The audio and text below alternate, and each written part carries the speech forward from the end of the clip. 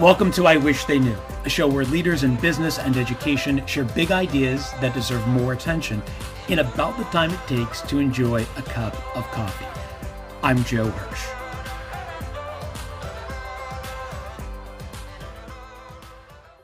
Today's wish comes from Deborah Hotelling. Deborah is the U.S. Regional Communications Lead at Ford Motor Company, where she has helped oversee some really important work that Ford has done in light of the pandemic. Deborah, welcome to the show. Oh, I'm so happy to be here, Joe. Thank you. I first came across some of the impressive and impassioned work that Ford was doing to help change lives and change the odds during the pandemic. Tell everybody out there, in case they're not familiar, about some of the important steps that Ford has taken recently to help make sure that people are healthy and safe during the pandemic. Well, way back in the day, do you remember March? When we, right?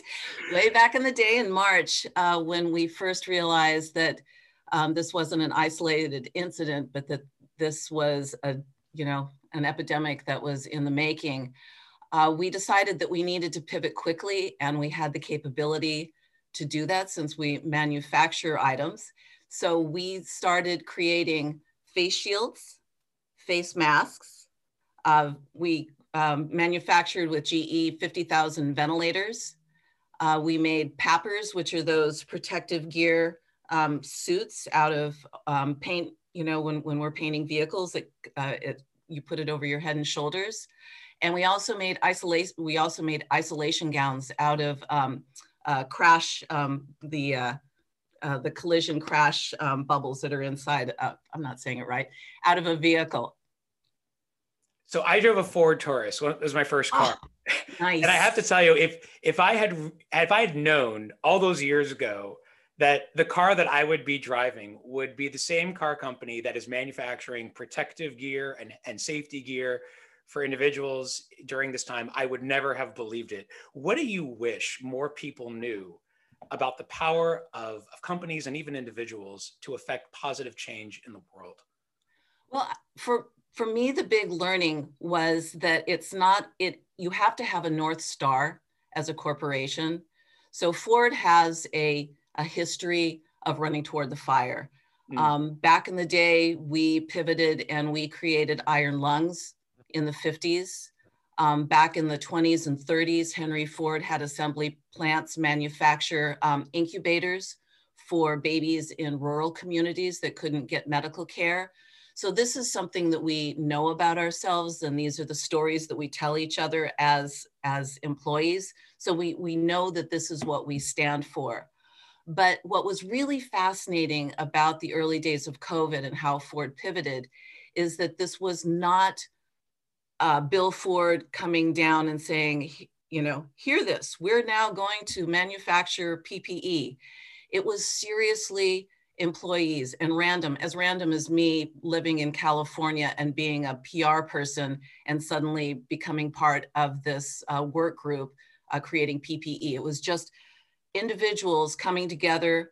We called it Project Apollo because seriously, we went to our warehouses and we scattered everything that we had on a table, and everybody figured out what could we make with these things. And it really was individuals coming together and going, we got to do this. And we all figured it out. We were building the bridge while we were running across it. It was really fascinating.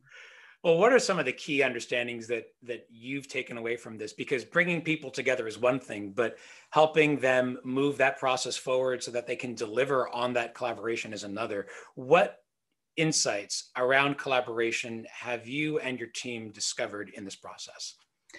Well, there are a number of things. One is that when you have something new like this, you all become experts together. So by necessity, it evens out the playing field.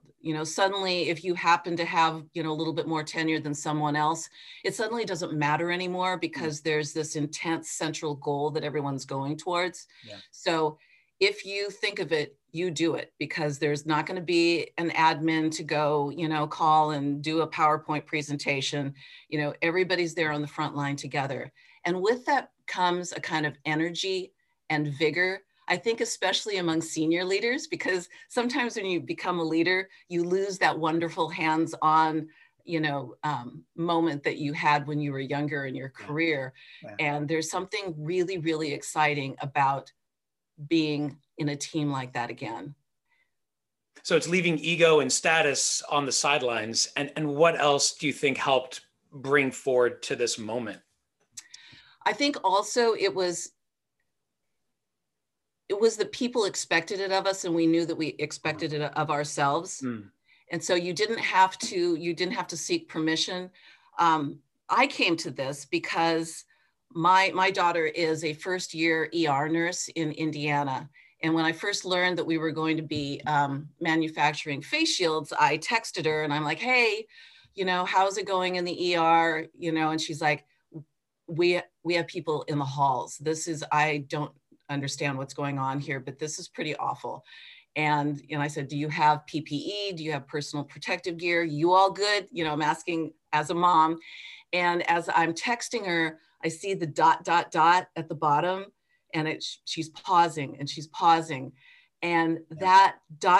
hung there for a really long time as she's trying to think, how do I tell my mom that I have to wipe off my protective gear every day and use it again? And that's all we've got.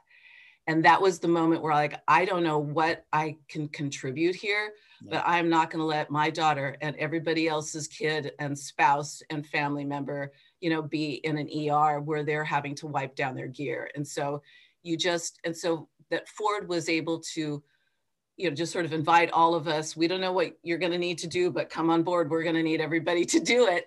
Was really a privilege. Leaving ego aside, working together with a shared purpose and vision, those are certainly key ingredients towards building out this brand new collaborative process. But do you think that this can be sustained even, hopefully, when everything settles down and we return to some sort of regularity in our lives? Can this spirit of collaboration and creativity, of stepping outside our box, be sustained going forward? I think that I'm thinking a lot about that, and I think that it can, but it has to be nurtured. It has to be respected. Leadership has to understand that you give away a little power, I guess, and the hierarchy doesn't work the same way. Yeah. And I think also among all folks, you have to decide, this is how I'm going to behave in my life. I now have friends that I was, PPE buddies with, that I go to now, and even though we don't work together, we still talk because I now trust their opinion, and they're interesting and funny, and they're wonderful, and I love the scrappiness. Yeah. And that behavior actually goes even beyond the organization. One of the fascinating moments when I raised my hand to say, I'll help, it was the first weekend when we were figuring out what we could make.